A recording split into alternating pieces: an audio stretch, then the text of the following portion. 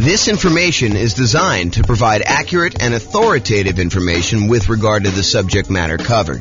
It is offered with the understanding that the presenters are not engaged in rendering legal, accounting, or other professional services. If legal advice or other expert advice is required, the services of a competent professional should be sought. Welcome to the Cedar Rapids Real Estate Investing and Real Estate Financial Planning Podcast. Learn all about investing in real estate in Cedar Rapids, Iowa, with a combination of real estate financial planning and modeling with numbers specific to Cedar Rapids. Plus syndicated, more generalized recordings of live and pre-recorded real estate investing classes. Not all of them specific to Cedar Rapids. Be sure to stay tuned after the podcast for a message from our sponsors.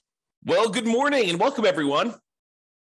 This is James Orr, and today we have another really crazy cool presentation.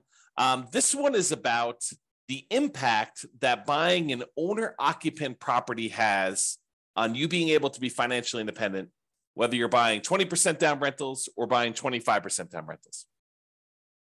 In other words, in the previous class, we covered, is it faster?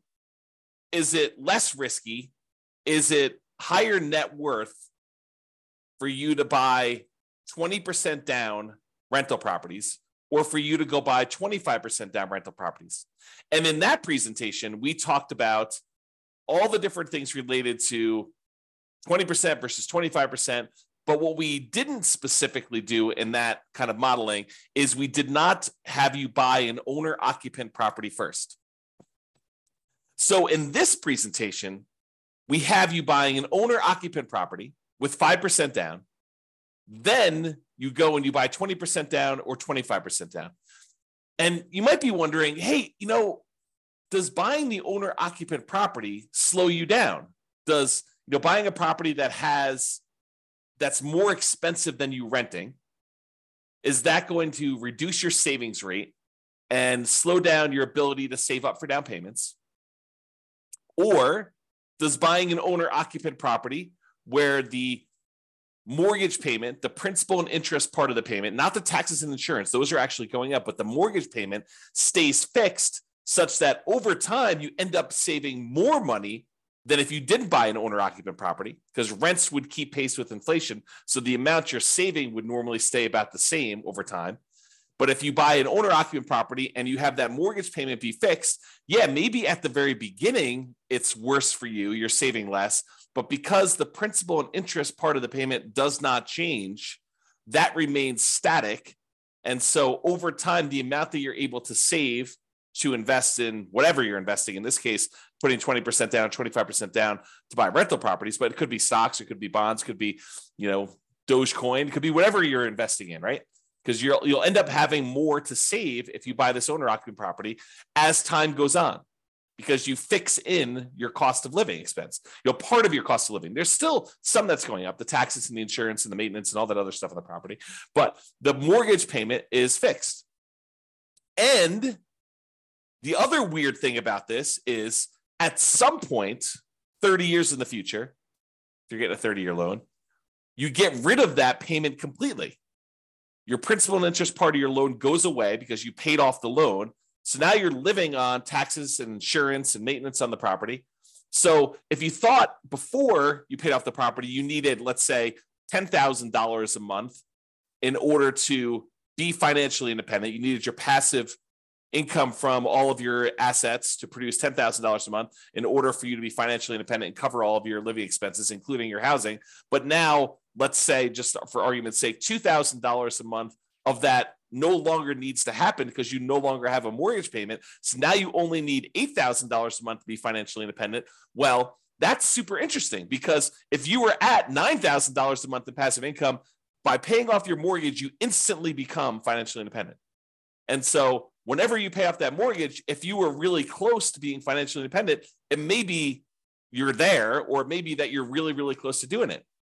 So all of these things impact whether you're going to be better off buying an owner-occupant property and putting 20% down, or buying an owner-occupant property and putting 25% down. So what we're going to do today is we're going to look at the difference between putting 20% down and buying rental properties or putting 25% down buying rental properties, but only after we bought a single owner-occupant property first.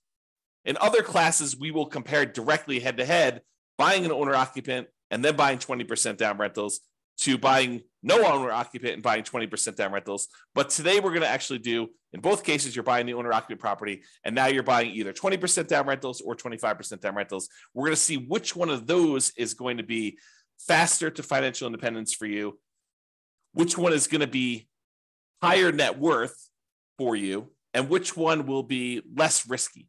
So that's what the kind of presentation is about today. So hope you're as excited as I am. Let's begin. So I modeled this in order to tell you which one is better. I modeled this for over 300 US cities. And what I went in there and I basically did is I set up a scenario in our real estate financial planner software that I wrote, and it allows us to go and model if somebody were to make a certain amount of money and they're saving a certain amount of money and they're buying properties that have certain characteristics based on whatever market you're in, and how long it takes you in order to get to the point where your investments actually all the returns from all your investments exceeds your kind of living expenses that you have there. And then we'll figure out how long it takes you to do that. And then we can measure a whole bunch of different things like net worth and time to financial independence and a whole bunch of different risk measurements. And honestly, we could go and look at any of the details. It's like probably 100 different variables that we track, but we'll kind of simplify for this presentation so I don't get too far in the weeds. So I did all those analysis, and then we're summarizing all that analysis. You can and probably should drill into the individual city that you're considering doing this in so you can get more details. Okay, so here's the comparison. In both scenarios, whether you're buying 20% down or 25% down, you're buying an owner-occupant property with a 5% down payment to start with, and you're voluntarily paying private mortgage insurance. And if you remember, private mortgage insurance is an insurance that you pay in order to protect the lender because you didn't put 20% down. And we cover that in detail in a lot of other classes, so I'm not going to go into detail on that, but it is something that you are paying so that you can put less than 20% down when you buy the property. That way, if you default, the lender feels protected, and that's one of the conditions they have for you to be able to buy a property with less than 20% down. And then you are going to move into that property because you're buying an owner-occupant property to live in, and you are living in that property forever as part of our model. You are never moving out. You're never buying anything else to replace it. You're basically buying the property, moving in, living there forever. And then you buy your next property. In this case, you're going to be your rental properties when you've saved enough money for a down payment, plus closing costs, plus 6 months of reserves for both your personal expenses and the reserves on any properties that you own. And you can qualify for the loan based on a 45% debt to income ratio. So I am checking for all those things before you buy your next property. You need to have saved up either 20% down or 25% down, plus closing costs, plus 6 months of reserves for all of your personal expenses, whatever your living expenses are, and 6 months of reserves for any properties that you own. And you need to be able to have a 45% debt to income ratio, including the new property that you're purchasing. And then if all that criteria is met, then you can buy your next rental property as fast as you can. And some of them are going to be faster than others because in some markets, the cash flow is better and it actually helps you qualify faster with that debt to income ratio. And some of them, the cash flow is worse and it slows you down from being able to qualify for that 45% debt to income ratio. You need to wait until your properties actually cash flow a little bit better before you can qualify for the loan. Okay. And we're buying up to 10 properties total. One of them you're going to be living in, and up to 9 rental properties. So that's the criteria we're going to do. With the 20% down kind of situation, all those scenarios, you're saving up until you have 20% down to buy a non-owner occupant, an investment property, and you're going to put a renter in the property, and you're going to repeat that until you have 10 properties total, 9 of them are rentals. For the 25% down, very similarly, you're going to save up until you can buy 25% down, non-owner occupant properties, and you put a renter in the property, and you repeat that until you have 10 properties with 9 rentals in that situation. And realize that when you put 25% down, cash flow tends to be better. Why? Because you get a slightly better interest rate when you put more down. When you go from 20 to 25%, there's a bump, an improvement in your interest rate that you're getting from the lender. And also you're borrowing less. Instead of borrowing 80% of the property value, you're now borrowing 75% of the property value. So the monthly payment on that is lower just because you're borrowing less. So your monthly payment improves in 2 ways. Number one, it improves because you have a lower interest rate and it improves because you're borrowing less on the property. So you have improved cash flow, but it takes a little bit longer for you to save up that extra 5%. So your acquisition speed, at least in the beginning, is a little bit slower because it takes you a little longer to save up 25%. But once you start buying these 25% down rentals, the cash flow from them is a little bit better. So maybe your speed to acquire them actually speeds up later because you're actually producing more cash flow. And in a future class, this is not this class, but in a future class, I'm going to show you the comparison between buying properties with 20% down or buying properties with 25% down versus actually saving up and paying 100%, buying the properties for all cash. You may think that that's going to take forever. It's going to be so much slower than putting 20% down or putting 25% down because you're able to acquire the properties quicker and then you've got the asset growing and all this other stuff. If you go and you wait until you buy the property free and clear, it takes so much longer to do that. You may not buy a property for 15 or 20 years or whatever it is. Yes, but then once you buy the property, the cash flow on it is amazing because it's free and clear. And so that actually has a much more significant impact than I think a lot of people would think. And the speed difference between 20% down, 25% down, and buying a property free and clear is not what most people think it is. That's all I'll say for now. Realize that's coming soon. Okay. If you want to drill down and look at the charts that I'm going to present here, you can go to that URL on the screen there. I'll put it in the show notes if we're publishing this to the podcast, so you can click on it and you can see the difference between 20% and 25% down for the ones we're doing today. And by the way, a lot of the ones that I'm going to do in the future are already up.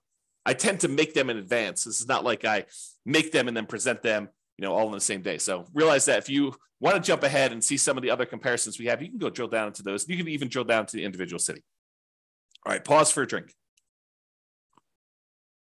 All right, so because we're measuring how quickly people are achieving financial independence, I thought I should probably tell you what my definition of financial independence is.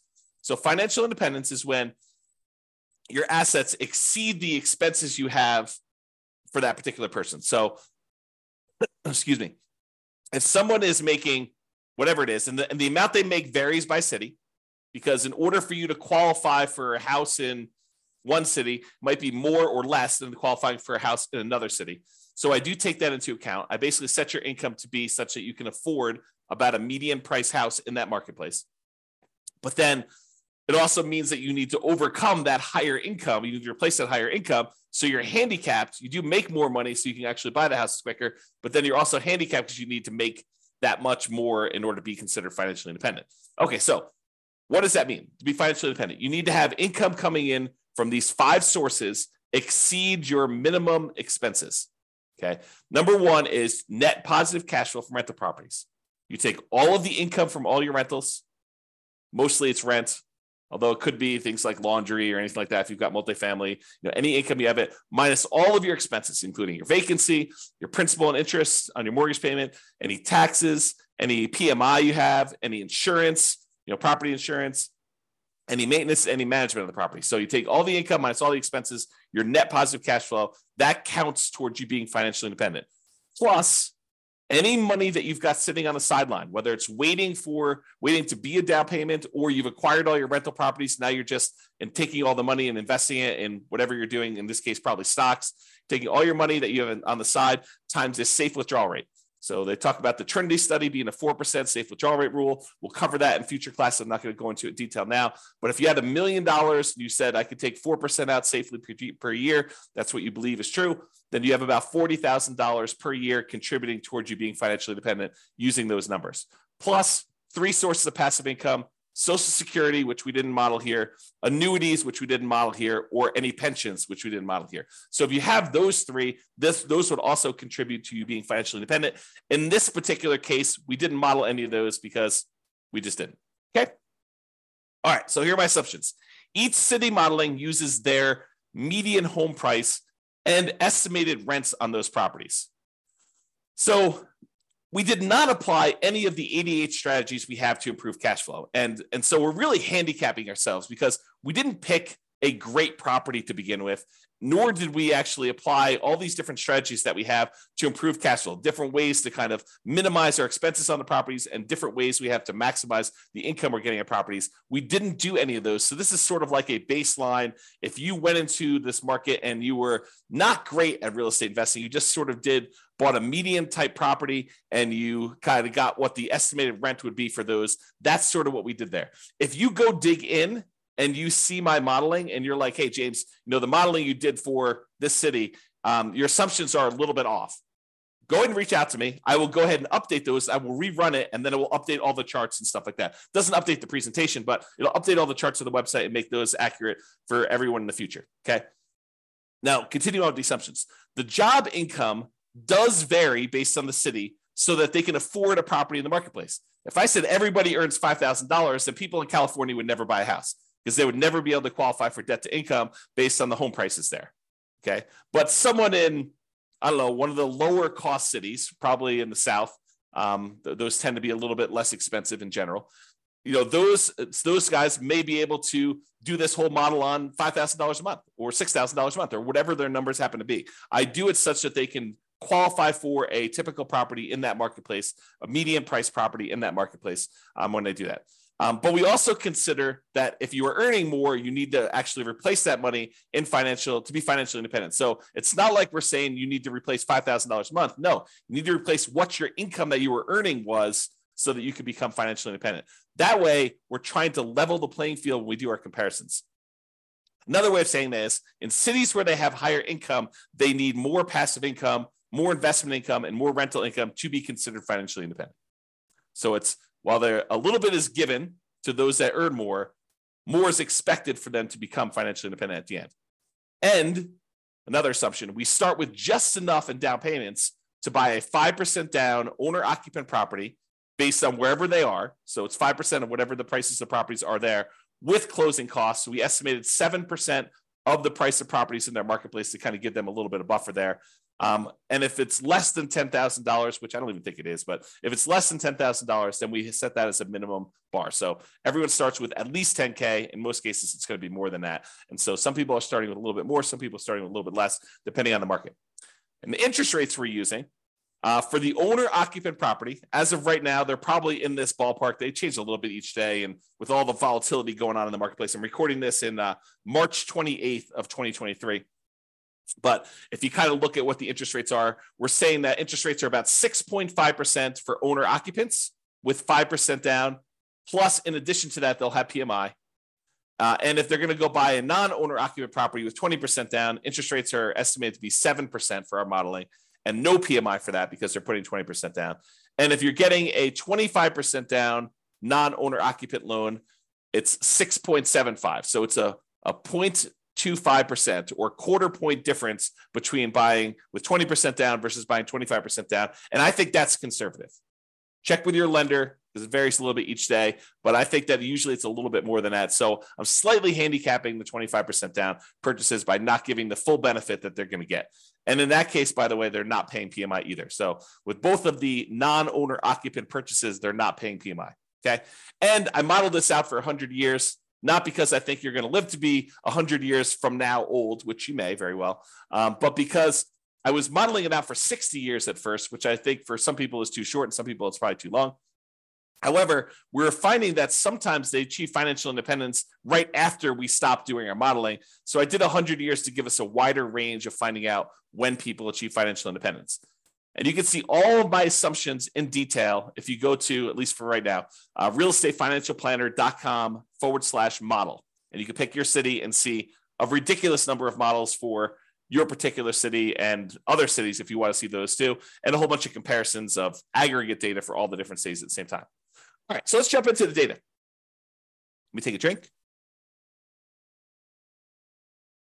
So financial independence achieved. It turns out that when you buy an owner-occupant property and then you buy 25% down investor properties, you achieve financial independence faster in 216 cities out of 305.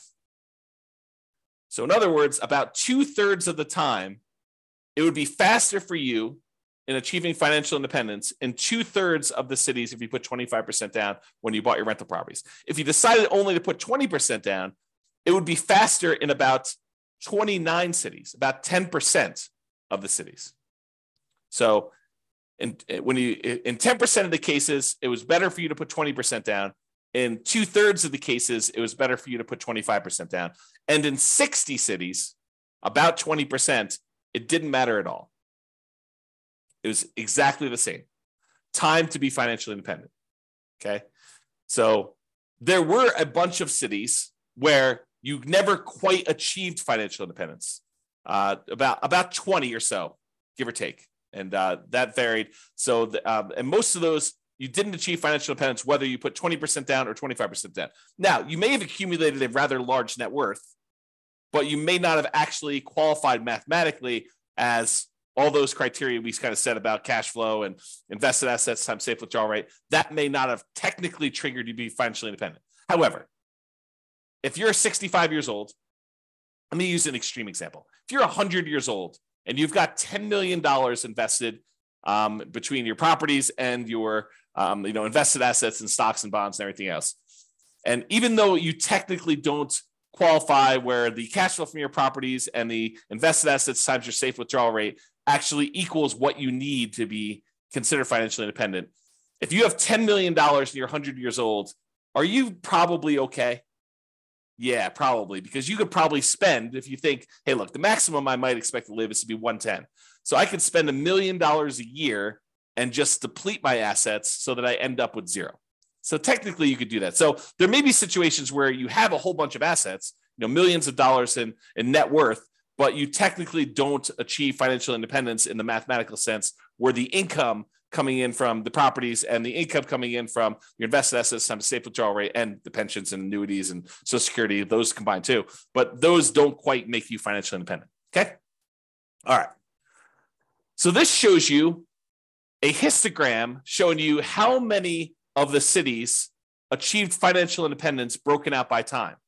And so you can see, like, let's look over here on the low end here. There are some that achieve it in, and probably in the 5 year or so range. There's about 5 cities that do that. And it doesn't matter if you put 20% down or 25% down, it's about the same number. The same thing here with this kind of up here when you're in the 8-year rule, kind of like in that general period of time. And then about 10 years, looks like there are some properties where if you put 20% down, you achieve financial independence a little faster compared to 25% down. But what I want to point out to you about this is these look relatively similar to me, except there's this big bump here right after about the 30-year point. What is happening after this 30-year point? What happens after 30 years? You pay off your owner-occupant property because you bought the property with 5% down at the very beginning. Then you started saving for your investment properties.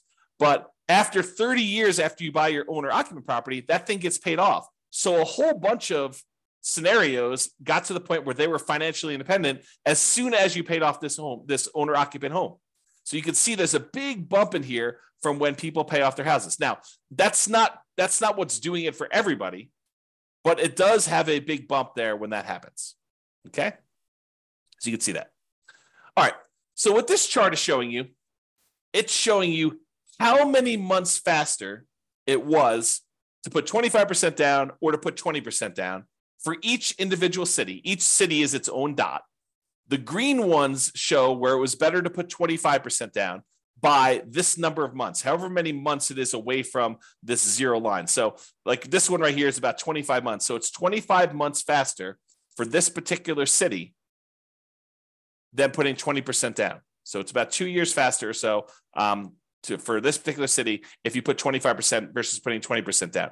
And this axis shows you how expensive the properties are in that marketplace. So there's this market right here has really, really expensive properties, and it was better for you to put 25% down by about 6 months in that particular case. And you can see how far away they are from this kind of zero line shows you how much better. So I'll make some general statements about this data. When you put 25% down, sometimes it's a lot faster. They're a lot farther away from the zero line. Sometimes they're not, and sometimes they're exactly the same. That's all the ones that are on zero. Okay. But when you look at the ones that are red, the red ones are where a 20% down is faster by that many months. There are times when 20% down is faster, but not by that many months. So 25% was quickly behind it if you did that. But there are some times when you put 25% down where it made a huge difference. In this case, it's like 3 years faster for you to put 25% down. Now, if you love your job and everything is amazing and you think this is great, I'm not in a hurry to be financially independent, stop working, which is what happens, by the way, in our modeling. When someone becomes financially independent, we have them stop working. But if you're like, hey, listen, I love my job, I don't care, then does it really matter if it's 3 years faster to be financially independent? Probably not. But what if you hate your job? What if you're like, I can't wait to be done with this. I need to be financially independent. I want to spend time with my family. I want to spend time with my significant other or my kids or my grandkids. And I want time to be able to do what I want to do. Well, then 3 years may be a long time. And, what's the value of knowing that you could be 3 years faster? What kind of value does that add to you if I could show you which strategies are better versus which strategies are worse, which strategies are less risky, which strategies are going to get you there faster, which strategies are going to give you a higher net worth. So I don't know, 3 years could be life-changing. Okay. To be able to buy 3 years of your time back by just being smart about which strategy you use, I don't know, seems pretty important to me. Okay. So you can kind of see the difference there. And you can see that in general, the more expensive the properties, the better off you would be putting 25% down because there are hardly any red dots on the expensive property side. Okay. But there are lots of green dots. So the more expensive your market in general here, the better it would be for you to put 25% down in order to get to financial independence faster. All right, now let's switch to net worth.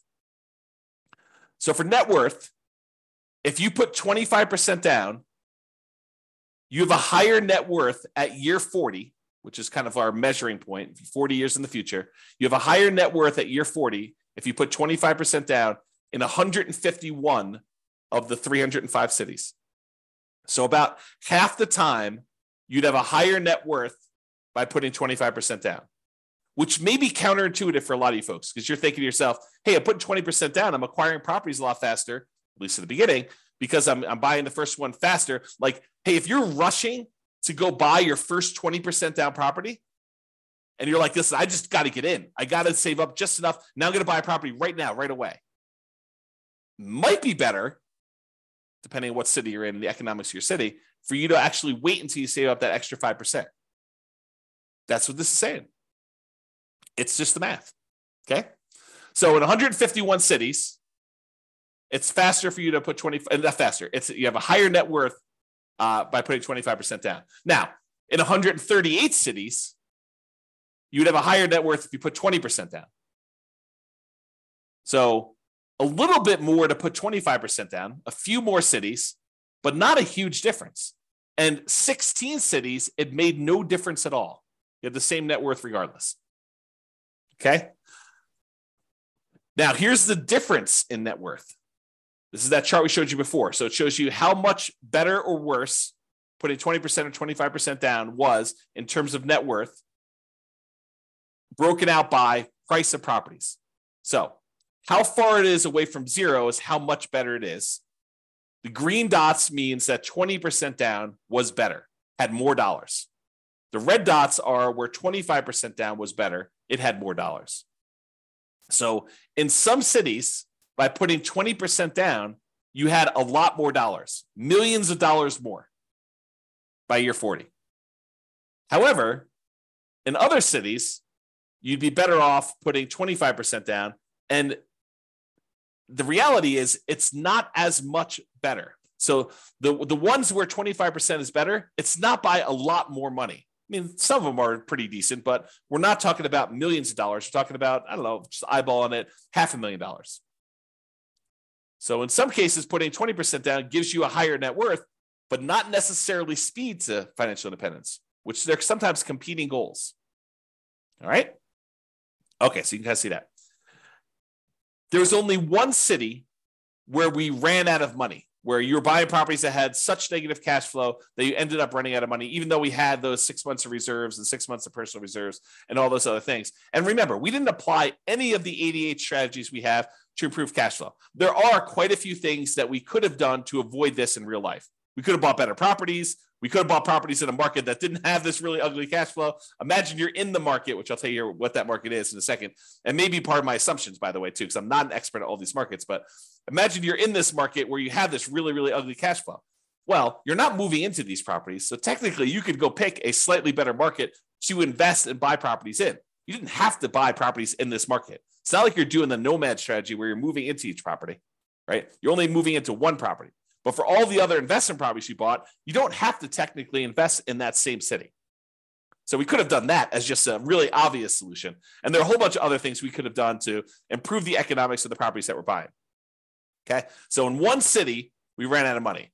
That city happened to be San Jose, California. And it could be that my assumptions were wrong. Like maybe my estimate of rent on the properties that we said were the median price properties were just off in San Jose. It's definitely a possibility. So if you happen to be in San Jose, please reach out to me and let's go over the assumptions that we used for San Jose, and we'll correct those. And then we'll rerun it. And maybe San Jose looks amazing then. I don't know. Okay. So I'm just not familiar with that. All right. So that's all we got there. All the other ones did not run out of money in our modeling. All right. Here's a quick summary. So this shows you, there's two different slides here. One where we look at what the median was. And by median, I mean, we took all the values, let's say for net worth as an example, we lined them up from the smallest net worth to the highest net worth. Then we looked at what the middlemost one was. And we told you what the median, the middlemost number was for net worth. And so, for example, with 20% down, the median, the middlemost net worth was just about $8.9 million. But the median net worth when you put 25% down was about $9.023 million, or a little bit more, about $100,000, $116,000 difference. Not a big difference, in my opinion. It's about 1.3% different, with 25% being a little bit higher on median net worth. Now, I did median, but I also do average. Average is where you add up all of them and you divide by the number that you have, and so you get an average. Okay, and so the average net worth is about 11.9 million versus 11.8 million. Again, about $134,000 difference. Again, about 1.1%. So not a significant difference there in net worth. But in both cases, I'm sorry, in the case of median, 25% down is a little bit better. In the case of average, 20% down is a little bit better. So depending on whether you're looking at the median case or the average case, depends on which one would have been better for you, 20% or 25%. But honestly, they're only like 1% off. And that's not that big of a difference. And in addition to that, this is a net worth 40 years in the future. So it's in like inflated dollars. If you think about that, right? Like think about 40 years ago, what the cost of things were. They were a lot cheaper than they are today. And so if you look 40 years to the future, things are a lot more expensive. If you want to kind of adjust back to today's dollars, the really rough rule of thumb is about 1/3 of that value is what it would feel like in today's dollars. So it's like almost having a $3 million net worth on median, or whatever that is, $4 million on average. Okay. Really rough math. Okay. So number of properties that were short on median, basically none were short because there was only that one that was. You're typically buying 10 properties in both cases, no matter which one you do. However, the time to be financially independent is about 492 months if you put 25% down versus 509 months, a little slower if you put 20% down, which means that on median, the middlemost one had about a 17-month difference. It was about 3.3% faster for you to put 25% down than for you to put 20% down. Interesting, right? And if you look at the average, putting 25% down was about 1.7% faster, a little bit less than a year, 9.2 months. All right. Now, let's look at risk. And I'm not going to go into detail on risk. You can go research this. In fact, I probably need to do several classes on all these different risk measurements. But when you think about all the different ways we could measure risk, like how much could rents drop before we have negative cash flow? Or how much can price drop before we'd have negative equity? Or what is our debt to income ratio? So the number that lenders tend to like to use to see how risky we are before they're willing to approve us for a loan. Or how much debt do we have to the amount of net worth we have, or how much debt do we have to how liquid we are, how much money we have sitting in cash somewhere, or how many months of reserves we have. We talk sometimes about having 6 months of reserves or 12 months of reserves. Well, sometimes you can have lots and lots of months of reserves if you have a large bank account balance, like 700 months of reserves. Okay, so if we wanted to measure all of these measures of risk, it turns out 25% down is universally better. It is better in all the different measures of risk. It's less risky to put 25% down when we look at all the median numbers over the full 100 years. Now, does that mean that it is always less risky? No, it could mean that in year 1 or year 5 or something like that, that 25% down is worse, but that over the long haul, over a very long period of time, because we measure this over the entire period that we're modeling, 25% down is less risky than putting 20% down. And that is true in most of the cases in average too. The spots where it's not true with averages is your average debt to account balance. So you have more liquidity if you put 20% down, and the number of months of reserves, which honestly is not that big of a difference. It's 0.9% difference. So, but most of the time, 25% down is less risky when we look at that. Okay. Now I told you this before. I've been using median home price and what I think rent would be by looking up some rents on those properties. And so these are not like cherry-picked deals. You could apply the 88 strategies we have to improve cash flow to improve on these numbers. Excuse me. Let me take a drink. So you could do better than this, is what I'm trying to tell you. You should be able to choose, and you should be able to do better. And I do model some of these improvements in other modeling, like buying 10% less priced properties, or getting a discount, or buying down your interest rate, or all these different things. We do model those, but we'll get to those eventually. But these are sort of like the basic cases. If you are an expert in your market and you can help improve my numbers, please do reach out to me. I'm not trying to show. I don't want to show like the one deal you found in 20 years that was super amazing.